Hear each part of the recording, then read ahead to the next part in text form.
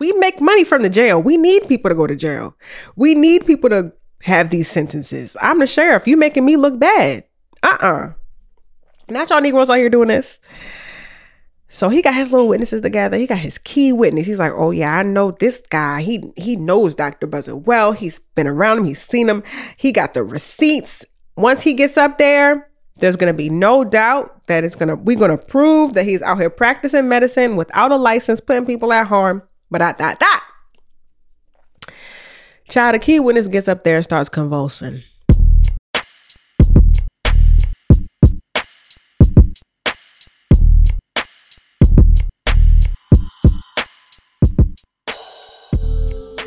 Hey, babes. Welcome. Bienvenidos a Kawaba to A Little Juju Podcast, the Womanist Witchy Insight Pod, diving deep into Black pop culture, the Black healing journey, and the ancestral spiritual systems that can help get us free. This is the #Black Ass Spirituality show, and I am your host, Juju Bay. I'm a hoodoo, a psychic, and Orisha devotee, but most importantly, and never forget, a bad bitch witch. So welcome to the next week, y'all. Hey. I say I miss y'all every episode, but I do be missing y'all. I do be missing chatting and updating you and telling you the tea that I don't share everywhere. Like, I try to save some things for the pod because I'm like, my listeners are intentional in wanting to listen. On Instagram, people just may come across you see, but like my listeners are my listeners. So I be wanting to tell y'all the stuff. So I hope y'all are feeling good and well and surviving the heat, honey, because it is hot, which is why I have been at the pool. I've had a little pool day. There's this little hotel that kind of is like doing a little community pool day, and it's really cute. So I've been going there to get my cool downs on Tuesday and, chilling there poolside. I'm a poolside girl. And also, man, I have so much. I'm doing the research project right now with my research assistant, which I hope you signed up for if you're interested in being interviewed and chosen. I'm really excited about being able to offer what I learned back to the community. And also, academic journals and stuff. I'm trying to be published. Scholar JB. So please sign up for that if you want. I also hung out with Kaylani the other day, and I thought that was so, first of all, it was so random. Like, I never thought I would be hanging out with Kaylani, but she hit me up. She DM'd me when she was in DC. And for those of you who don't know, I am in Baltimore, so it's like a 45 minutes to an hour out. And what's so funny is that my partner and I had just left DC that same day that she hit me up like, hey, are you in DC? I was like, but I just left DC, but we'll come back. And I ended up going back with my partner, and we went out, and she's so cool. Like, such a sweetheart, super grounding, like very, very, like, personality just was really, really genuine. Like, you meet certain people and you're like, oh, you're authentic, like you're real. She was totally that. So she was really, really a sweetheart. And she's an Orisha devotee. She's one of the girls. So we love a Oshun child. So yeah, we had the honeypot connection going. And yeah, this work, my podcast and everything is just putting me in places that I just never imagined or thought or consider would be possible. Like, sometimes I feel like I've talked about, probably Kaylani on the podcast before, and like all these celebrities are practicing and and they're, really embracing these ancestral religions, and then finding myself then being not just talking about them as like a fan or someone that I just see in the world, but somebody who I now have access to, whose number I have. It's just such an interesting place that I'm in of like, okay. So yeah, that was really, really exciting for me and fun. And yeah, I just feel like there's a lot of different things that have been coming up that are taking me by surprise, but are beautiful. So, just being open to all the random, uncanny, amazing things that are that are happening and coming for me my way, and wishing that for you all as well. So to get into the show, before I get into the show, I have to say that one of my friends was like, and mind you, I don't even think that my friends listen to the show. Like, I never considered that my friends listen. And so when they mention the podcast or say something about an episode, I'd be like, oh, you listen to my podcast? Like, friend, I had no idea you listened to the show. But one of my friends, Iya Oshundara, these episodes, like your summer episodes and like the past few episodes have been really, really good. Like, I love them. I'm loving like the new sound and everything. And I was like, oh, thanks. So I just have to say thank you to my team. Thank you to Domino Sound for really assisting me and helping me elevate and grow this podcast. And I was just really, really grateful that someone told me, like, you know, these episodes you've been putting out is hitting. Like, go ahead, girl. So I'm like, yes, thank you. So I have to just say thank you to being able to have some support for this season in particular. I'm really, really grateful to Domino. Grateful for those of you who helped me be able to pay. My patrons and folks who pour into me so that I can continue to pour into y'all. Okay, so today's episode is me telling stories and talking about some folktales. I know that I've had some requests and y'all like when I share different stories, different lore, talk about different conjurers and root workers. So that's what I wanted to do today. I wanted to cover 3 stories and conjurers in particular. And so I'm going to put my Professor Juju hat on because I've been researching and reading and wanted to share some stuff I haven't shared with you already. And, you know, as we know, a lot of my wisdom and the things that I think about and know and share with you all are because of not just tradition, but from oral history that's been passed down. And thankfully, you know, some of our peoples now and in the past have started to write down some of these histories. But, you know, oral tradition is a very, very important part of #Black ass spirituality and really just Black culture in general. So I love to continue on in that griot tradition that our people do and have done so well. All you need is a little juju. All you need is a little juju, a little juju, a little juju. So first up is the conjurers, the hoodoos, by the name of the Seven Sisters or the Seven Sisters of New Orleans. So as it sounds, these were 7 sisters, allegedly. They were very, very powerful, you know, hoodoo/voodoo women who lived in New Orleans, Louisiana, around the 1920s. And they were super psychic. They were very clairvoyant. They were known for their clairvoyance. People would come to get read by them. It said that you really didn't even have to tell them that much information. They could read you down, you know, just by looking at you and be able to tell parts of your future just by seeing you. Also, they say that the 7 sisters were able to read people's minds. So the interesting thing, there's a lot of interesting things about the 7 sisters, but apparently they were all identical. So it gave not sextuplets, not Quinn. Hold on. What's the name of identical 7 people?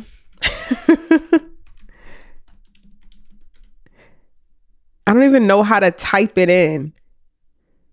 Okay, septuplets. So it gave septuplets. See, I'm gonna teach y'all something every day. So they apparently were just, you could hardly tell the 7 sisters apart from each other. And on top of that, nobody really knew how old they were because they looked so youthful. Like they said, they always looked like they were 20. They always just gave youthful fountain of youth. So the lore aspect of this is that there's some controversy as to whether they even, not whether they existed, but if it was just one woman who was posing as 7 different people. So there's a whole different thing. There was one woman who was potentially dressing herself differently and naming herself different names and show up as if she was 7 sisters. like she was one of her 7 sisters. Another lore is that there was one woman again, and she was the 7th sister, but she was the one that was the psychic and the voodoo woman that people came to see. And then there's the story of there were actually 7 sisters who were voodoo signs or hoodoo signs. Oh, and there's another story that there was a 7th daughter, or there was a 7th son that was believed to possess sort of these powers and the gifts of prophecy. So it kind of depends on who you ask, who may study the story, or different people who know the story who live in New Orleans, about if there were 7 sisters or just one. And it's also part of the lore that they owned a home in the 2300 block of Coliseum Street. It's so interesting because there's so many different stories, but where I learned about the 7 sisters was from a story of Miss Ida Carter. Now, Miss Ida Carter is a woman who is not from New Orleans. She's actually from Alabama. She goes by Ida 7 Sisters Carter, born in the 1900s, and she was a root worker from Hogansville, Alabama. Now, there's not a lot of information about Miss Ida. She just said that she was called to root working at 7 years old. And apparently every year on the first day of May each year, she would burn 7 candles and do a ritual for 6 consecutive nights. She did that every May, 6 consecutive nights, burned her candles. And she did this for 7 years. And on the 7th year, the Holy Spirit, she says, told her that she was ready to be a hoodoo, that she was ready to be a community root worker. And so she basically initiated herself into hoodoo, into voodoo. She learned the mysteries through this 7-year ritual, this 7-year initiation ceremony, really. And when she did that, she started offering her services to the local community. And I heard about her story in the Hoodoo Tarot deck, which I really, really love. So she also went by 7 Sisters, which also shows like the names within hoodoo and in voodoo. People take names and use names. When I was doing research on 7 Sisters, there were so many things that came up because there's bands named after 7 Sisters. There's brands named after 7 Sisters, spiritual shops named after the 7 Sisters. Like the 7 Sisters seem to be very popular, particularly if you live in New Orleans, but if you know lore. But I was not familiar with the 7 Sisters. There's also a book called The 7 Sisters of Algiers, which I haven't read, but Algiers is a part of Louisiana. From what I know, traditionally a Black area, I believe. Yes. So that is a story of the 7 Sisters. I will also add that there is a song that mentions the 7 Sisters. And there's a blues singer named John T. Funny Paper Smith. The blues singers have the best names. John T. Funny Paper Smith actually wrote a song in the 1930s about the 7 Sisters called 7 Sisters Blues.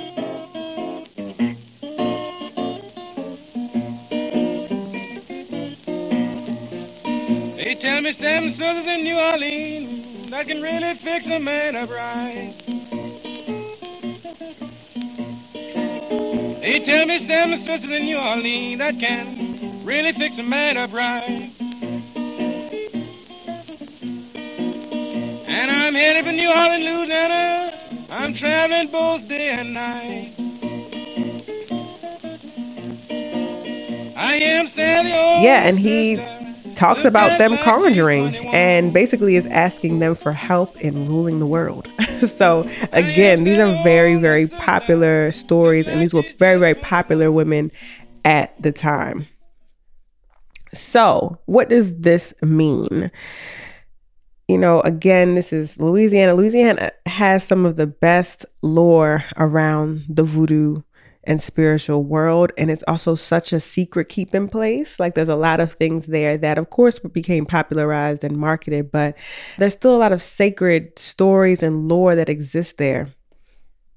And, you know, this story has changed so much over time, which is something that we see a lot with with stories of our ancestors and spiritual folk, because even though people did it, it wasn't necessarily always something that people talked about openly, super openly.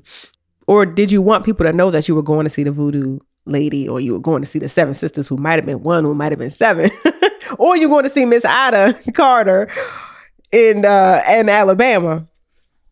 So these stories often get mixed up, and there's so many, like I said earlier, there's so many different brands and names and people who took on the names, and also adding whenever the seven sisters existed, whether it was one or seven, there was something going on. But there was other people who would take their name and call themselves that person. Like other people would call themselves Marie because of Marie Laveau.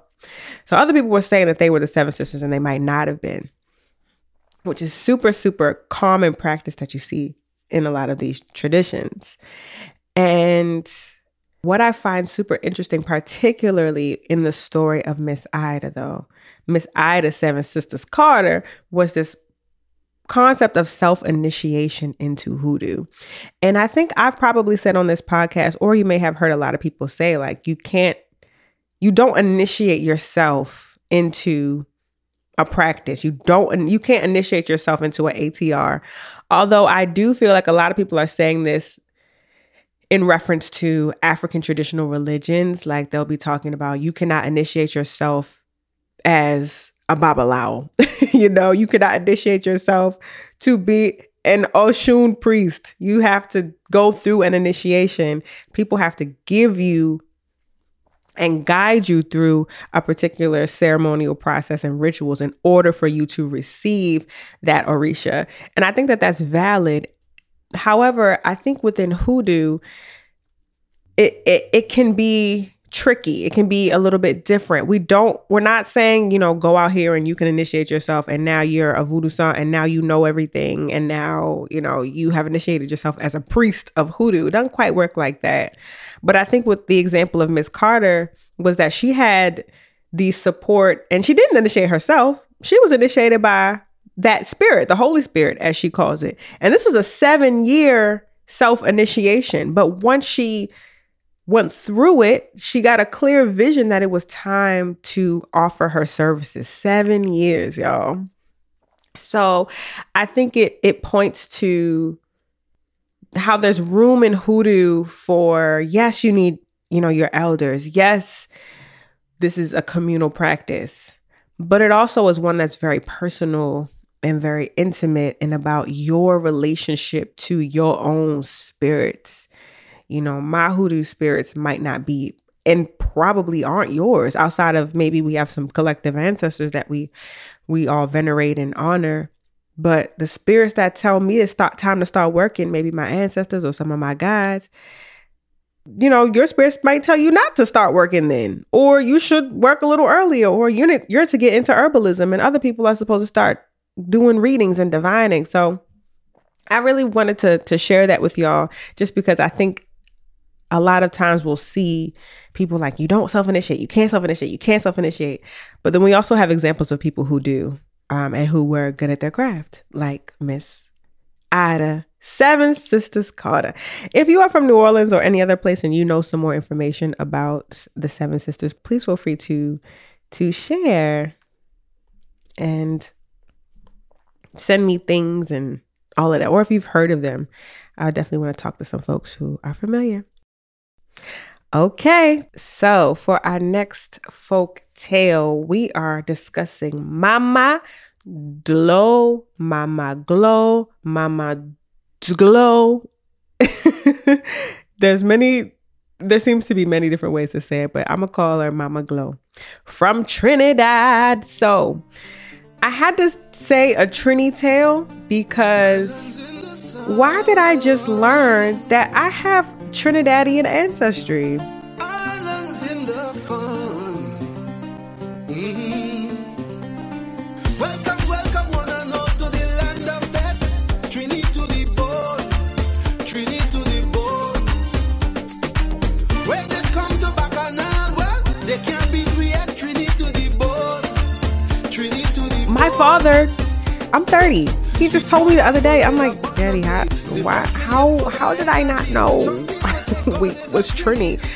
So my dad's father's people are from Trinidad. So my I think maybe two or three greats came to Alabama from Trinidad. I knew they was from Alabama, but I actually haven't known a lot about my paternal grandfather's life. I don't know that much. I know much more about my grandmother's lineages, not so much about my grandfather's. And I was like, not me being Trini Twitty Bone. Oi. It's like, so I thought it was appropriate for me to share a story from my home site, but from Trinidad and Tobago. So shout out to my Trinidad. All right, so yes, we're talking about the story of Mama Glow. So who is Mama Glow? I'm just so excited because it's a water spirit. So Mama Glow is what some will say a creature, but really a mermaid, who is understood as the mother of the river. And she's the protector of the animals of the river. She's a protector of fish and all who are in the sea. She is depicted as a beautiful woman. She has long, silver hair. Sometimes it's golden, sometimes it's dark. And her upper body is typically, like her breasts are out, and her bottom half is not a tail as we think about mermaids, but it's a snake. An anaconda is what I understand. And she... So the story that I want to share, I just have to give a slight content warning for horror because I'm not going to make it graphic, but it is like, oh wow, there's a lot going on. It is. But I just have to say it's slight horror. So long ago, there was a village that rested on a seashore. And for the most part, everyone in the village was cool. They was hanging out. They was, doing them, working together, being communal. But unfortunately, it was stricken by poverty, particularly when it came to food. It was almost like a famine. People really, really struggled to have enough food. And, they rested on the seashore, so they really, really needed fish. It was really important to bring in fish and other sea creatures that they could eat, but there just was not enough fish to survive, which then contributed to them not being able to sell fish. So the economy's messed up. It was just really, really bad. And so people were just growing, just so thin from hunger. They were angry because they're not eating, okay? Getting very hangry. And so this particular village that was, for the most part, okay, everyone's getting along, actually became very dangerous. It became very hostile. It became people would steal from each other. People were hurting one another. It just was not good. And so there's a woman named Suki, and Suki is the wife of the chief of this particular village. And Suki was pregnant. And for the most part, the chief's people, they're okay. And they tried to share the amount of food they had, but they were also getting hit. And Suki knew that it was something that she had to do. She was pregnant. She was like, I can't. The children here are starving. I'm about to have a child. I cannot bring my child into a village that is just completely unacceptable. So the legend has it is that she went on a full moon. She went to the seashore where they say that Mama Glow could be found. And you had to call her properly in order for her to come. And Suki knew this. And so she goes down there. She says, all right, this is my last hope. I got to see if Mama Glow can help us. So she says, thee down below, come to me, Mama Glow. And she chanted this 3 times. And once she chanted it that 3rd time, she heard a loud crack. And the waves kind of crashed, like her tail crashed the waves. And Mama Glow came. She was there. She was looking beautiful. Her hair was just glistening under the moonlight. She had her jewels on, giving bad bitch. Okay. And now some of the stories about Mama Glow said that she was ugly, that her skin was scaly and that she had weird teeth and everything else. But no, she was a beautiful black mermaid with beautiful big eyes, a sweet smile. And Suki's like, oh, okay, Mama Glow's here. And she's fine. Okay. So she's like, Mama Glow, please help us. There's not enough fish. We're struggling. It's famine. Please help us. Suki gets on her knees. She's begging and pleading. And Mama Glow is like, okay, well, I protect the fish. My fish are precious to me. So if I allow, my fish to help you all, what are you going to do for me? And Suki's pleading. She's like, anything, Mama Glow, please, I will do anything. And Mama Glow's like, anything? So Suki's like, yes, please. And so Mama Glow says, okay, well, when your son is born, your first son, bring him here to see me. And Suki takes a deep breath. She's like, okay. She holds her belly like, I don't. Mama Glow says, I mean, you don't have to, but if you don't, I will figure out another way to be paid. So you can bring your child, or I'll take matters into my own hands. She said we can do this easy way or the hard way. And Suki was like, well, I'm not bringing you my child. And Mama Glow's like, oh no, you agreed. You said anything. I asked you again and you said yes, anything to save your people. So that is what I want. Then Suki is afraid. She's crying. Then she hears a loud crack, like that sound of Mama Glow's tail hitting the water. And Suki wakes up in her bed, as if it was just all a nightmare, but she wakes up covered in so much sweat. It's like she just jumped in a river and got in the bed. So she's soaking wet. And she looks down and her baby's being born, child. The baby is coming out. So the chief, her husband, is going to get the midwife. Of course, the entire village comes. This is a very exciting experience because of the son. This is the chief's firstborn. And so everyone is happy to see the baby, and the baby's actually born in the caul. So if you're unfamiliar with that, that's like the embryonic sac that babies can be born in, sort of like this clear or sometimes white sac. And, they say that babies that are born in the sac, in the caul, are blessed, that they are blessings, they're good omens. And sometimes also that they are very spiritual, psychic, sometimes are clairvoyant. So these are different things that they say about the caul. So the baby was born in a caul. So the people were like, this is a great omen. This is good luck. We're going to be fed the firstborn son of the chief in a caul. We lit. So everybody's celebrating. Everybody's happy. The gods favor us. Amen and ashe. So the sun rose the next morning. The fishermen went out to get their fish, and baby, they were overwhelmed with the amount of fish that were caught. They saw more fish in one day that anyone had seen in the entire village for 3 months. They was probably making fried fish and baked fish and bacon shark and everything else. So they're happy. And they're like, wow, it's Suki's son. Praise Suki's son. Yes, we have to celebrate. This is a lucky baby. So all the days prior to this, for weeks, fish, prosperity fish, they making money. They selling the fish. The economy is booming again. Everybody's eating. Everyone's getting thick again. So Suki is just like, okay, everything's good in the village. I saved the day. She forgets about her own promise to Mama Glow. She was just like, oh, that wasn't real anyway. It was probably just a dream. My son is the reason that this came, because he was born in the caul, not because of some, little half woman, half snake lady who lives at the water. So she dismissed it.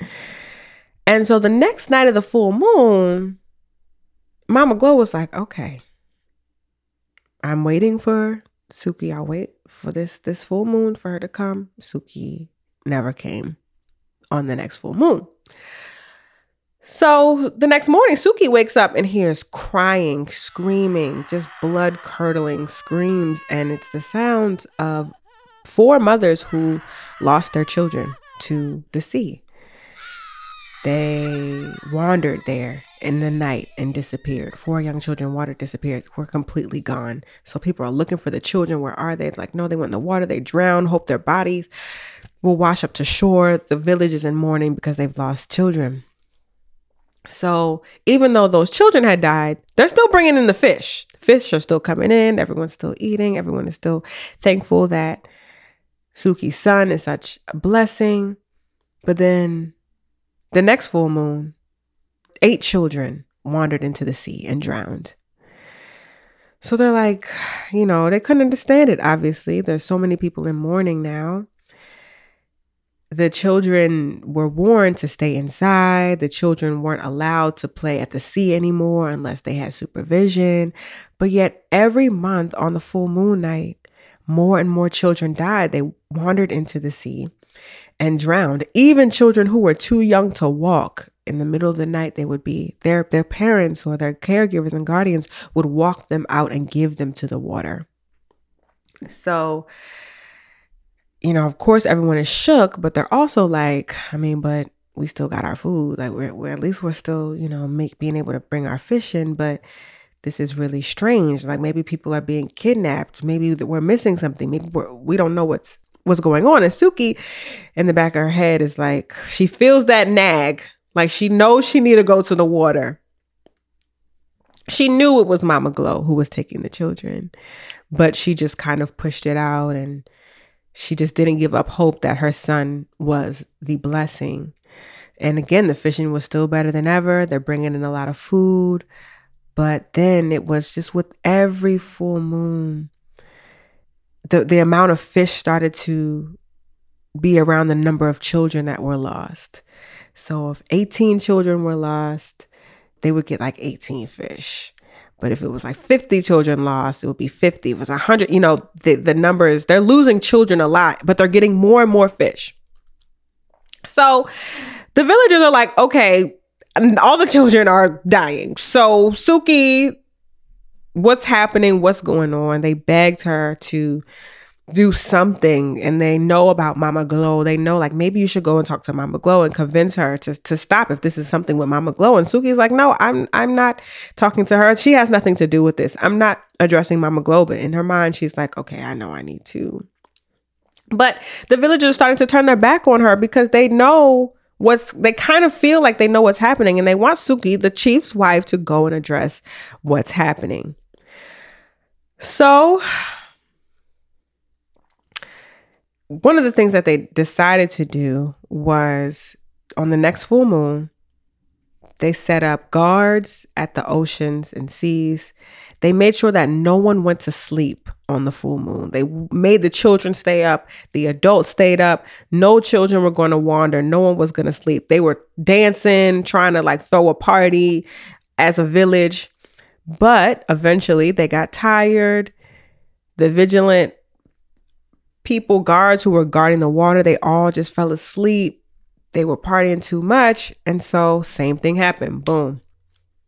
All of the firstborns now were missing. And Suki wakes up and sees that her son, her baby, is actually leading the pack of all the babies going to the water.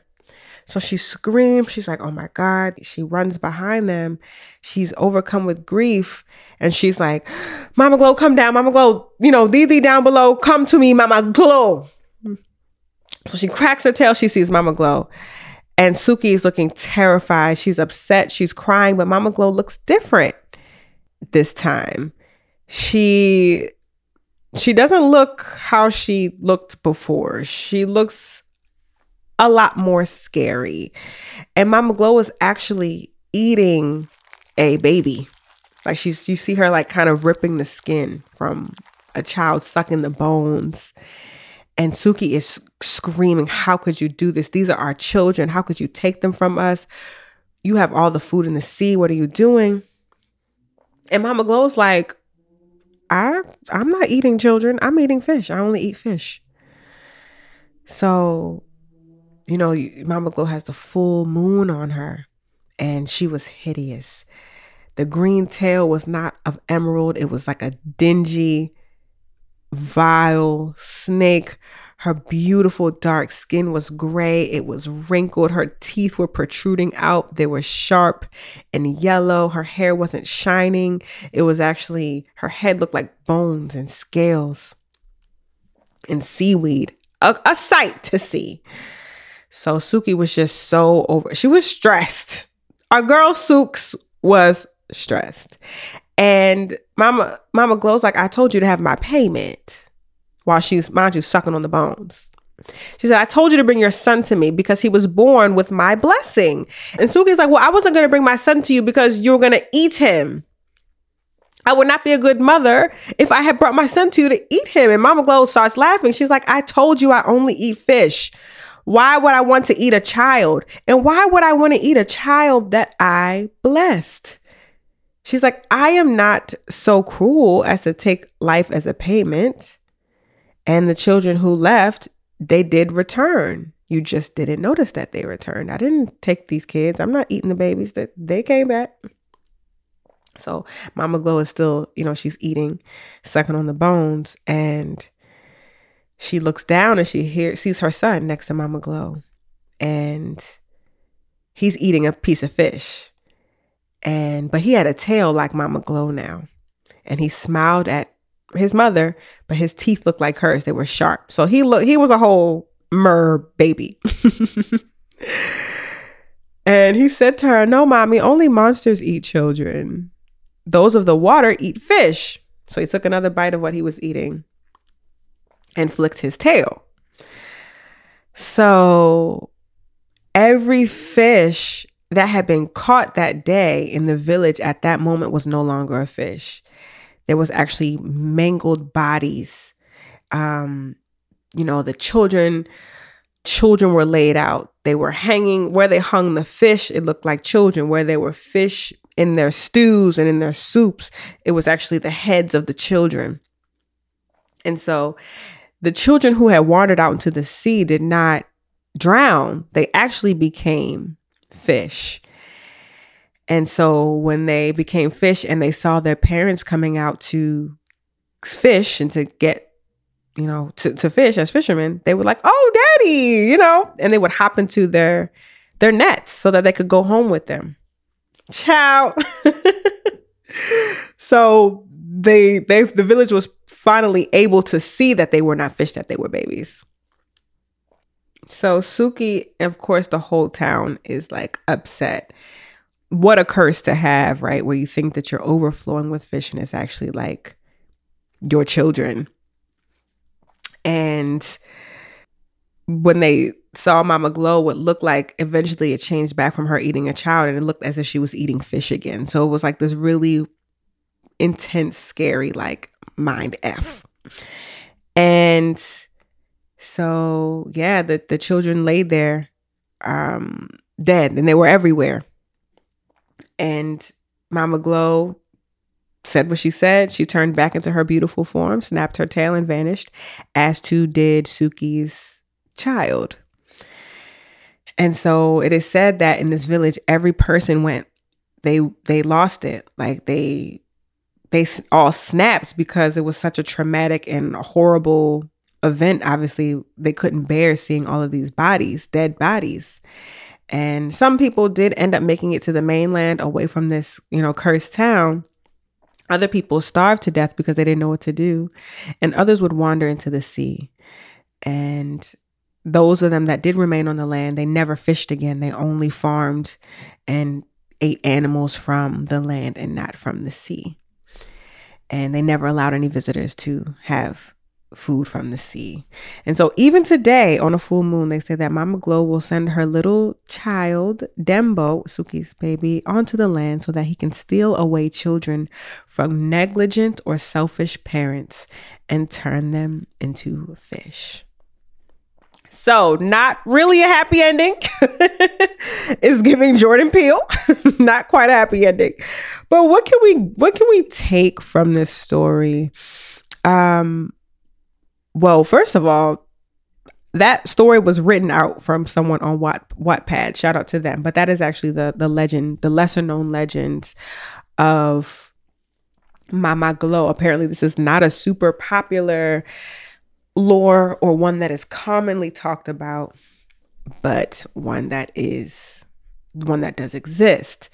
And of course, I like this because I love water spirits. I love the concept of water spirits. And for those who don't know, water spirits are spirits of the water, just as it sounds. You will find in African lore, and particularly that of the diaspora, there is often a deity that protects the fish. There's often a deity that protects the water and shows up as this mermaid, and not even necessarily always a woman like figure.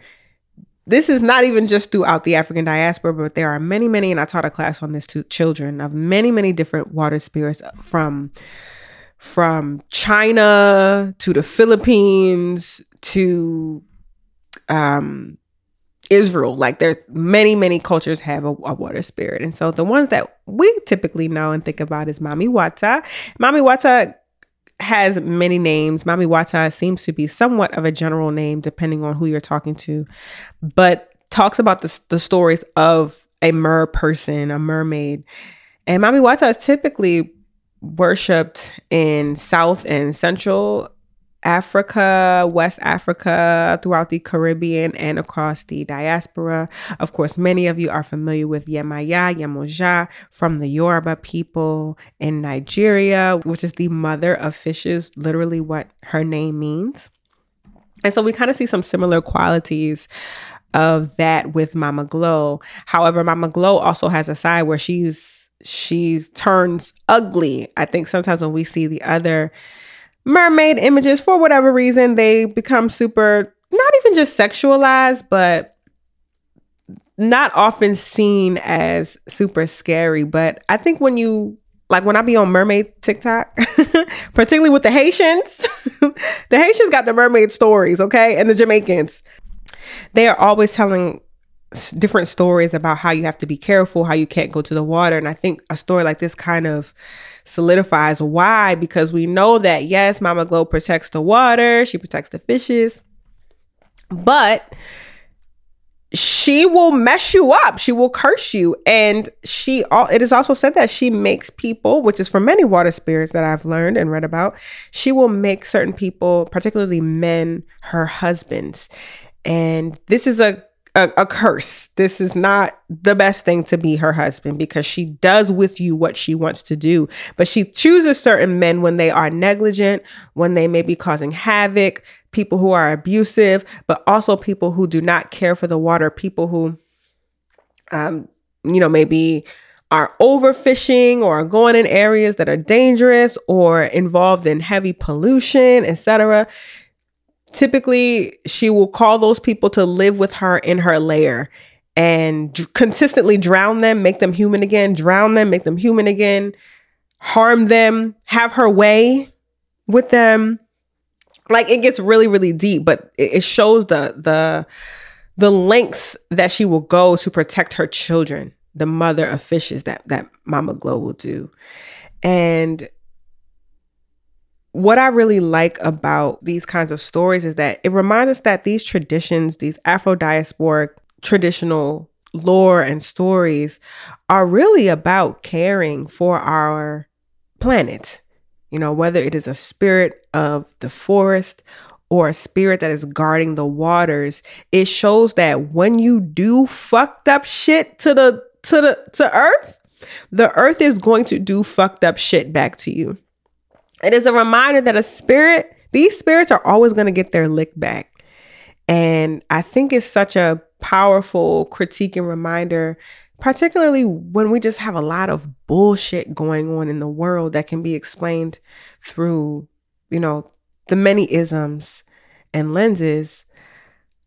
But when you do clownery, the clownery is going to come back in the form of, the sicknesses or the droughts or the famines or all of these things that impact us. Because, people are out here fossil fueling and dropping oil in the water. We can't even swim. Our drinking waters highly polluted. Certain places, like acid in the water, like it's just completely unacceptable. And how we as humans we really fumbled the bag when it came to Earth. And so this reminder was like, yeah, no, it's actually not a happy ending, because it didn't start off happy. It could have been cool, but you were over harvesting. You were doing too much. You were being greedy. It was all of this. And then you didn't follow up on what you said, which is another point. You got to follow up on your pacts with these spirits as well, because again, they will get their lick back. If you told a spirit you're going to give them an offering when you got the thing and you didn't give an offering, they're going to get their lick back. So this was such a good, honest story. I stand Mama Glo, quite frankly. Also, there's some lore that says that Papa Bois is her husband. You can see that all these names are derived from French language. Papa Bois, however, is a pretty popular character in Trinidadian and Tobago and St. Lucia lore. And apparently, like, very well known and maybe one of the oldest characters within TNT lore out of all of them. So lots of folks know Papa Bois, less know Mama Glo. So, I had to talk about Mama Glo. Shout out to my my Trinies and those of you who are familiar with that story. If you weren't, hope you learned something. All you need is a little juju. All you need is a little juju, a little juju, a little juju. And for our last story, I'm actually going to be talking about a conjurer named Dr. Buzzard, aka Stephen Robinson. I've also seen his name written as Stephanie Robinson, but Stephanie Robinson. And I've mentioned Dr. Buzzard on here before, but I haven't gone into detail. So I did want to talk about who he was, because he's such an important hoodoo. And why he's so lit, he was a great conjurer, a great root worker in particular from St. Helena Island. Shout out to the South Carolina baddies, the Gullah Geechees. And his specialty in particularly was chewing the root. So he was a root worker. He was doing him, minding his business, helping the people out, helping the people who were being criminalized or having harsh sentences from the man. People would call Dr. Buzzard to get them out. Now, this is what put him on the map. So he got into conflict. Dr. Buzzard got into conflict with J.E. McTeer, who was a sheriff of Beaufort County, honey. And the sheriff of Beaufort County was trying to charge Dr. Buzzard because he saw all of these people were going to him and getting medicines and all of this stuff. And Dr. Buzzard ain't had no license, child. He had no license. He had the license of the Lord. Okay. He was doing the work that he was blessed to do with his hands as a good hoodoo working king. But, the man gonna hate, okay? The FDA is gonna call, and he's like, oh no, you can't be doing this. I'm suing you. So Sheriff McTeer, he took him to court. And McTeer got his witnesses together. He got the people like, we are going to take down this Buzzard character. And also he's keeping people out of jail, and we make money from the jail. We need people to go to jail. We need people to have these sentences. I'm the sheriff. You making me look bad. Not y'all Negroes out here doing this. So he got his little witnesses together. He got his key witness. He's like, oh yeah, I know this guy. He knows Dr. Buzzard well. He's been around him. He's seen him. He got the receipts. Once he gets up there, there's going to be no doubt that we're going to prove that he's out here practicing medicine without a license, putting people at harm. But Child, the key witness gets up there and starts convulsing. He just went up there and started convulsing. Child, I just imagine him foaming at the mouth. He couldn't speak. He couldn't say anything. There was just nothing that he could say. And this was the primary witness. The one, we needed this.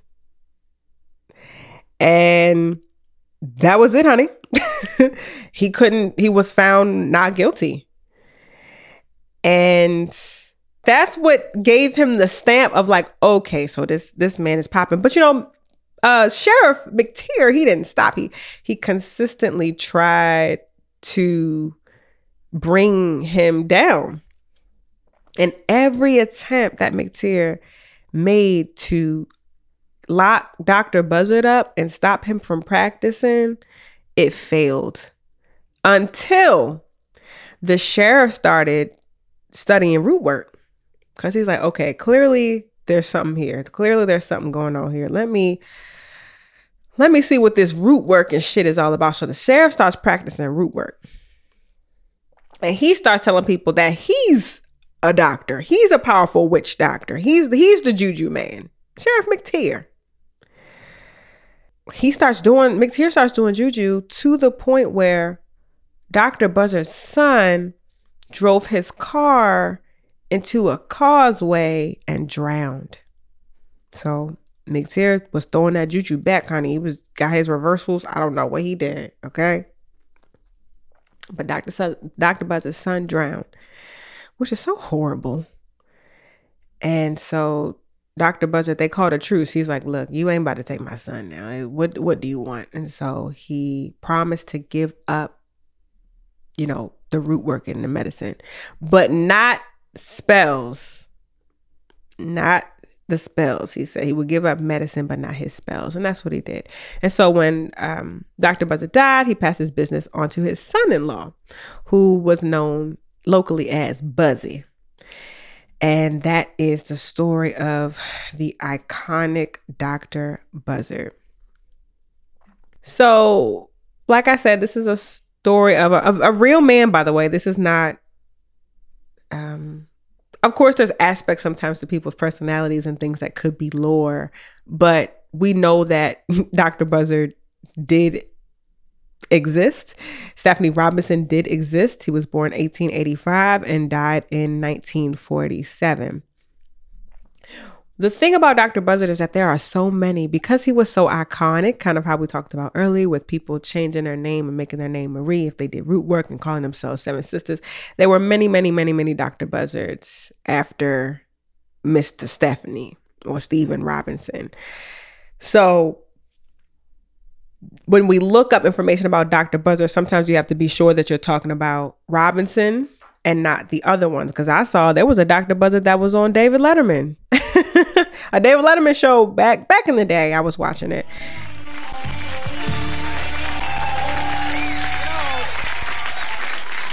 The festive holiday season just wouldn't be complete without a visit from our next guest. He is the author and star of this home video entitled... It's that decorative holiday packaging. This home video entitled Hoodoo, Voodoo, You Do. Ladies and gentlemen, here's Ernest Bratton, Dr. Buzzard. And he seemed to be a popular worker. I can't remember where he was from, though. So there's plenty Dr. Buzzard, plenty of people that name thing Dr. Buzzard, call themselves Dr. Buzzard, particularly men. And Dr. Buzzard, though, really represents sort of an ancestor or a spirit of justice. He was known for chewing the root, or AKA galangal. That is, or what they call chewing John in hoodoo. Chewing John is what you chew. Back in the day in the courtrooms, you would chew that. You would spit it under the bench in your courtroom. And it is said when you chewed that and you said your prayers, then you would go out scotch-free, or you would not get whatever you were in court for. So chewing the root, that's what he was known for, because he was a spirit and energy of justice. That's kind of how I see Dr. Buzzard. He was known to bring justice to situations, and he had a really powerful relationship with chewing John, in particularly, aka galangal root. It is also said that he learned how to work the roots because his father, according to the legend, his father was actually a witch doctor who was brought to St. Helena from West Africa. Not quite sure where. I've read different places where in West Africa. One was actually also Central Africa, because I read from the Congo. But apparently he was a witch doctor where he came from. And so he is who taught Robinson how to wield his own spiritual powers. And so that's kind of how, Southerners knew about who he was. Like, oh, your daddy, he from Africa. You a witch doctor over there. You a witch doctor over here. So he became very popular because of that. And it also kind of gave him a little extra clout, a little stamp of approval, being descended from a alleged witch doctor according to the lore. I wanted to share this story, one, because super popular. I can't believe I've never really talked about Dr. Buzzard on the show. I think I've only talked about him in my classes. But someone recently said to me on Twitter, I was talking about, I don't know who I was talking about, a male conjurer or something. And they were like, men are conjurers? Men are hoodoos? And I was like, yes. And I'm like, I've never heard of a root worker that was a man, or a conjurer as a man. I thought it was all like women and, non-binary people and trans people. And I was like, wow. I mean, I think that we sort of take up, in a lot of ways, the public role, the public conjurers. And yeah, but I'm like, we have really gotten to a time where people don't even know that there are conjuring niggas. Niggas have always been conjuring. So I know I don't have a lot of guys who listen to the show. Some, I won't say that actually. I have guys that listen to the show for sure. Well, if you hear this, yes, please feel affirmed by him and the Gullah Jacks and all of the other conjuring men that have existed over time. I feel like a lot of men who conjure just tend to be more behind the scenes. But yes, this might be one of the most popular conjurers to ever exist is a guy. So remember that. You have hoodoos within your lineage who conjure men within your lineages. The last thing I'll say about this, and what I love about Dr. Buzzard's work, is that there's always some tools to address issues with the law and bring justice. Like reminds me of Ochosi in the Yoruba tradition. Ochosi is about justice, and Dr. Buzzard is about justice. And how do we call on, use, or even just learn from these particular people, ancestors, who knew that the shit going on out here is fucked up, and the law gonna try this, the police gonna try that, the sheriff's gonna do this, lock us up. Like, how can we address this in a way and address all of these unfair cases? So I think Dr. Buzzard shows us that we can, but also shows us that the more we talk about it too loud, if we're too loud about it, there could be retribution to it. And that's a very real aspect of this conjuring, particularly people who conjure loudly for resistance. The very real pushback and blowback that you can get, i.e. he lost his child, his son. But yeah, so class dismissed, period. I hope y'all learned from the stories today of these heroes, from this lore, from these, and very real stories as well, and inspire you to be the hero and the conjurer within your own path and in your own life, with your own destiny.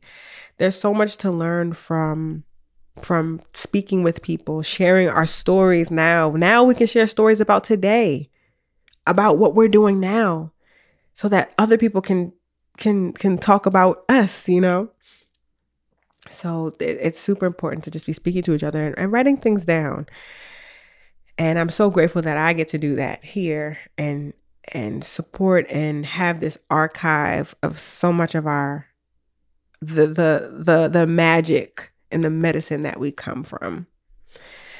Okay, so if you believe in the magic that we come from, don't forget you can support me on this mission and get some extra special content from me, particularly on patreon.com/JUJUBAE. Anything helps. There's different tiers there. But if you join our Patreon, you can also send the voicemails that y'all seem to like from some of the earlier episodes of this season. So speaking of patrons, I got to shout out my newest bays. Okay, so big shout out to Jasmine Coates. Thank you so much, Jasmine, for becoming a patron. Shout out to Nadia Heyman, Patrice Mason, Allie, JP, Tony Mattel, Christine, Avery Jackson, Talia Pollack. Thank you so much for becoming a patron. And I'll just read everyone because I think I said some of y'all, but no, Jupiter Brown and Monty Dawson and Trini. Thank you all so much for becoming patrons. Thank you for supporting me. Thank you for sharing in the abundance that exists in this world with me, and I share it back with you tenfold, 100-fold, 1,000-fold. May you have the resources, may you have the things that you need to create, do, exist, live out your own personal destiny that we all need. So I thank you. I love you. I appreciate you. Thank you.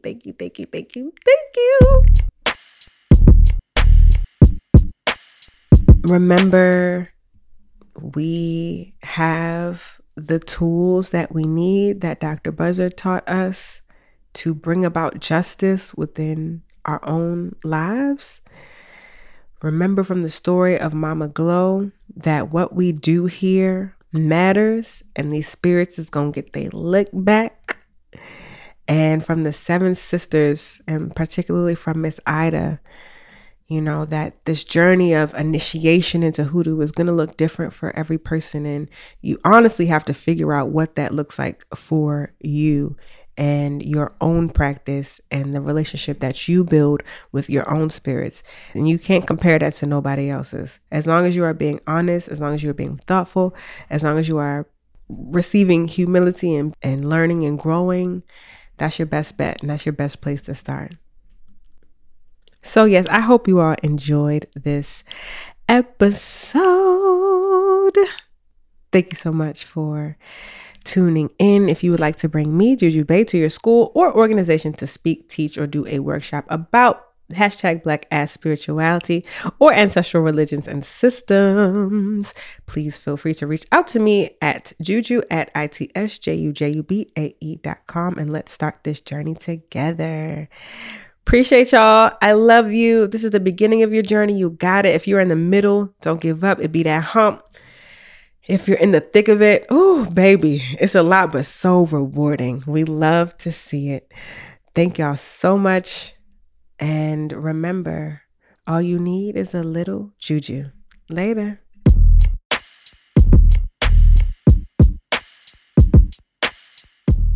Oh yeah, don't forget to follow me on social media at A Little Juju Podcast, at It's Juju Bay on TikTok, Juju Bay on Facebook, It's Juju Bay on Twitter, all the things. Okay, bye. All you need is a little juju.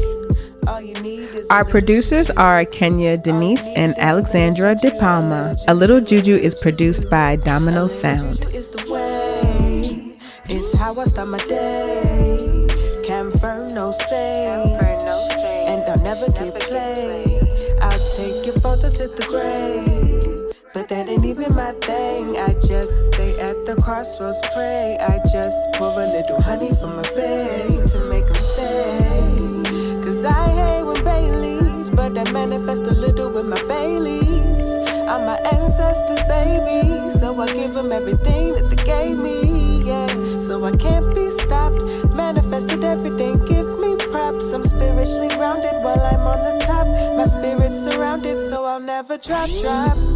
A little juju is my baby. A little juju got me out of something crazy. A little herb, a little root, and then I'm wavy. And it's amazing how it saved me. I felt the magic was inside, I knew the whole time. I got the mojo in my titties, got the whole nine, yeah. I got some candles in the back for when it's go time, go time. So do nothing without intention. I thought I should mention, this ain't new invention. My juju's for freedom. If yours not, I question. No setbacks, just lessons. A class is in session. Now people are calling us back to tradition. The spirit is saying that we got a mission. So I'm gearing up when they call, I'ma listen. Don't get in my way, I got pots in the kitchen. All you need is a little juju. All you need is a little juju. All you need is a little juju. All you need is, all you need is a little juju. All you need is a little juju. All you need is a little juju, a little juju, a little juju. My spirits always keep me in the loop. So before you lie, I hope you tell the truth. Cause I can't speak on what they may decide to do. Protected in my truth, I'm grounded in my roots now. Non-believers think this is a fluke. This ain't a fluke. But there's something about you made me see the proof. I know you thirsty cause you feeling for my juice. But you got it too, yes you do. And all you need is a little juju. I got libations and calories that owe me tutu. Intention is power and that's the hoodoo. That's the voodoo, that's the true you, that's the true you. See, your intention is power and that's the hoodoo. That's the voodoo, that's the true you, that's the true you. And all you need is a little juju.